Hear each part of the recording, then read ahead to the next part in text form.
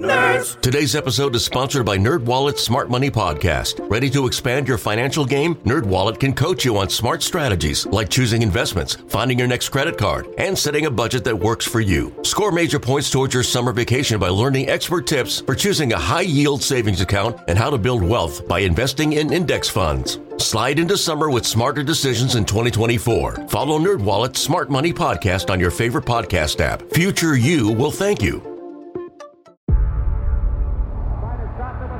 Before history is written, it's played. Before it's frozen in time, it's fought one shift at a time. Before it's etched in silver, it's carved in ice. What happens next will last forever. The Stanley Cup Final on ABC and ESPN Plus begins Saturday. New York is the city that never sleeps, and neither does Sal Licata. From Flushing in the Bronx to the Meadowlands in MSG, Sal sounds off on the biggest sports news of the day. Welcome to WFAN Daily with Sal Licata. Hello and welcome to another edition of WFAN Daily with your host, Sal Licata. Please download, rate, subscribe wherever you get your podcasts. Yo, what the F is up with Major League Baseball's Hall of Fame voting? Now, I have the pleasure of working with many writers over at SNY, and I get a different perspective because loudmouth talk show host, us as fans, we're like, what are you doing? And I'm going to continue to say, what are you doing with the voting? However, I do see a different perspective when I talk to the likes of Anthony McCarron and John Harper, and other people who I've talked to over the years that have a vote. But the voting is just so inconsistent, and really it is bull crap, to be honest with you. And here we are another year.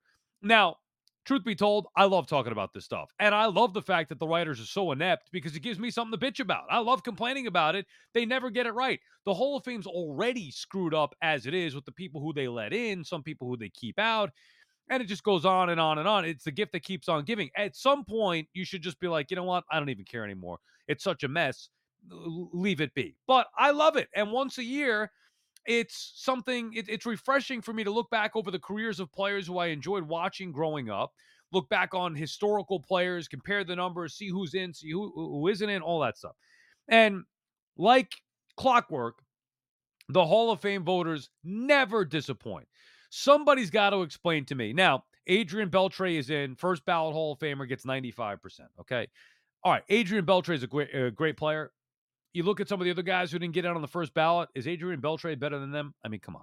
Todd Helton also gets in. He gets in with 79.7% of the vote. Helton's a good player. I have no big issue with him being in the Hall of Fame. However, pound for pound, Don Mattingly's a better player. So now you have a scenario in the Hall of Fame, the Hall of Fame of baseball, what is going to live way beyond us. We're going to be long dead and buried. Skeletons with worms. All right, let's not get too detailed, but you know what I mean. And the Hall of Fame will still be there. And kids, my grandkids, if I have grandkids, I don't know. I had a daughter as I was older. I hope that that's the case. Anyway, I mean, maybe I'll have grandkids, but I might not be around to see it. Let's not get morbid here because we're starting to go down a wrong path. But the Hall of Fame is going to be there forever. And when grandkids go in there and they look to see these certain players, they're going to see a plaque that says Todd Helton, and yet nobody's going to see Donnie Mattingly or Keith Hernandez, when both those guys were more impactful players than Todd Helton, and they also played in a different era. So you look at Helton's numbers, not to mention he plays at Coors Field. You can't penalize him for that, but, come on. Where a lot of his peers were hitting, tons of home runs, and 35, 40 home runs became the norm, as opposed to when Mattingly was doing it and winning MVPs or an MVP. Anyway, I'm not trying to knock Todd Helton, but if you have a Hall of Fame with Todd Helton in it and Don Mattingly out of it, is it really a Hall of Fame? Joe Mauer gets in 76.1% of the votes. Mauer was, I don't know, he was very good for a couple of years. I never looked at Joe Mauer and said, Hall of Famer, at least the length of his career, for the duration. There was a big drop-off there with Joe Mauer. So, and again, I'm not even trying to quibble with who got in. At this point, as we said, it's total BS with who gets in.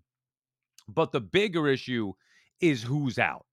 How can you justify How can you justify Billy Wagner being on the outside looking in? I just don't understand it. He was a Hall of Famer then. He was a Hall of Famer last year. He was a Hall of Famer 3 years ago, 5 years ago. He's a Hall of Famer now, except he isn't because the writers fell 5 votes short and left Billy Wagner out of the Hall of Fame on his 9th year on the ballot with 73.8%. Now, everybody seems to think he's going to get in next year, which may be the case. But come on, this is bullshit. Billy Wagner should be a Hall of Famer.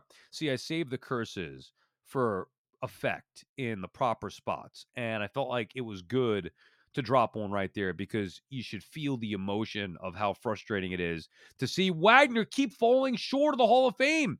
He's better than Trevor Hoffman. Hoffman should not be in the Hall of Fame, as a matter of fact. But if he is going to be in there, or Lee Smith, then you sure as you know what, better put. I couldn't do it the second time. I don't know what it is. Sometimes the wall goes up, sometimes I let it fly. Sure as you know what, Billy Wagner should be in there. Wagner's a Hall of Famer. He was more dominant than Hoffman at his best or Lee Smith at his best, just to name a couple of guys. And the fact that he would get that close to be 5 votes short, I mean, come on. Because these writers go through the rules. Oh, now next year it's his last year on the ballot. Well, if I don't vote for him, I'm going to put him in. I don't want to be the one guy who's not going to vote for him, so I might as well vote for him now. And then watch next year, he'll jump to 76% or 78%, whatever it may be, and get in. And he better, because if not, it's ridiculous. Then you have guys like Joel Sherman. And yes, I will call him out by name because it was alerted to me, or I became aware of it. I don't know. Somebody told me that Joel Sherman said he voted for Gary Sheffield this year, who, by the way, fell short. It was Beltray in, Helton in, Mauer in, Wagner just short with 73.8%, and then Gary Sheffield next on his final year of the ballot. Gary Sheffield got 63.9%. That's not close. You need 75 to get in. Sheffield, and I think rightfully so, not a Hall of Famer. I know a lot of people disagree there, but you know what? The voters have spoken. They got this one right. But here's what I have an issue with of the thought process of some of the voters. And this is why it's a never-ending conversation, the gift that keeps on giving once a year. Joel Sherman, a very well-respected writer by many, and obviously has a Hall of Fame vote, he said that he voted for Gary Sheffield because he didn't, if it came down to one vote, he didn't want to be the one to keep him out. What? What the hell? And I wanted to use a different word there, but I won't because you never know. Kids might be listening. What the hell is he thinking? That's your logic for voting for somebody for the Hall of Fame? You are either a Hall of Famer or you aren't. Not, you know what? I don't want to be the one guy in case it comes down to one vote to keep him out, so I'm going to vote in. What the hell are you doing? What you're doing, Joel, is admitting that you don't know what you're talking about. And you should have your vote stripped from you. I mean, that is absurd. I don't want to be the one guy that keeps him out, so I'm going to vote for him. No, you either think he's a Hall of Famer or you don't. Oh, my goodness. I mean, what are we doing here, guys? And then I had John Harper today, who I love. Actually, as you're listening to this, it's yesterday, but in reality, it's today as I record this on Tuesday night. I had John Harper along with Anthony McCarron on Baseball Night in New York, and they unveiled their ballots. They do vote for the Hall of Fame and have for quite some time. And McCarron's more liberal. He lets everybody in. Harp a little more, conservative, like I would be in that regard. And he voted for Gary Sheffield this time, but not in years past. And I was like, well, Harp, take me through the thought process of how you can vote for somebody in his final year, but not any of the years prior. And he actually made some sense with it. He said that the reason why he didn't vote for him in the past is he was having a no steroid, any kind of tie to steroid, Harp would not vote for him. Any kind of issue or question mark or steroid use, anything like that, Harp wouldn't vote for him, which I respect. All right, fine. You want to do that? It can't be, well, I'm going to vote for Bonds and Clemens, but not A-Rod or Sheffield or whoever else. And then Harp said, you know what? This year he changed his tune and said, I don't care if I look like a hypocrite. I don't care what people say. It's my vote. And he felt Gary Sheffield, even with the speculation of, performance-enhancing drugs, whatever you want to say, he felt that Sheffield was a Hall of Famer. Now, I disagree, but I respect at least that thought process to how you got to vote to him now, but not prior. I cannot, however, respect Joel Sherman saying, I didn't want to be the one vote that would prevent him from getting in, so I said yes. What the hell is that? What, because you're friends with him or something? Like, I don't understand it. One other issue, I mean, there are many issues here. One other issue, and you can look at, Andrew Jones was after Gary Sheffield at 61.6%. Now, I don't think Andrew Jones is a Hall of Famer. Again, I would be more conservative with this. You'd actually have to be a Hall of Famer to get in my Hall of Fame. Not like, oh yeah, he was great for an extended period, a terrific player for a long time. I'm talking like best of the best. Like, you can't have the Hall of Fame with Willie Mays, Mickey Mantle, and Harold Baines. Like, there's a significant drop off there. You know what I mean? Brooks Robinson, Mike Schmidt, George Brett, Scott Rowland. Which one of these don't belong? And then you have Andrew Jones. Like, all right, he's a great player. I wouldn't put him in the Hall of Fame. How do you justify Andrew Jones getting more of the vote than Carlos Beltran? He got 17 more votes than Beltran. 61.6% for Jones. Beltran, 57.1%. Now, Beltran trending in the right direction. But again, with this trending bull crap, you're either a Hall of Famer or you're not. Now, I know the voters have 10 votes max, and you could maybe use that as an excuse some cases to say, well, I couldn't vote for everybody I wanted to, so this particular year, this particular player got left off. That's why I voted for him now, because somebody fell off or somebody got in. Now I have an extra vote at hand. But you can't just be, oh, well, Beltran's going to work his way all of a sudden into magically being a Hall of Famer. Is he or isn't he? You want to say that you gave him punishment last year, his first year on the vote or on the ballot, because of the sign stealing BS scandal, which I wouldn't penalize him for anyway. But all right, you want to do that? Understood. Then he should be a Hall of Famer this year. And he fell almost 20% shy, which is ridiculous because Carlos Beltran, one of the great center fielders of all time. A-Rod, you know where he stands, Manny Ramirez. And then the last one, you got Chase Utley. Got 111 votes to become a Hall of Famer. Chase Utley. And you could watch him play like we did. You can look at the numbers like I have.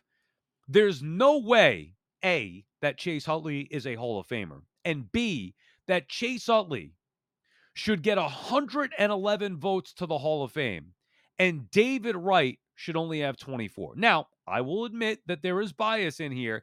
I will also admit that David Wright is, in my mind, no way, shape, or form a Hall of Famer.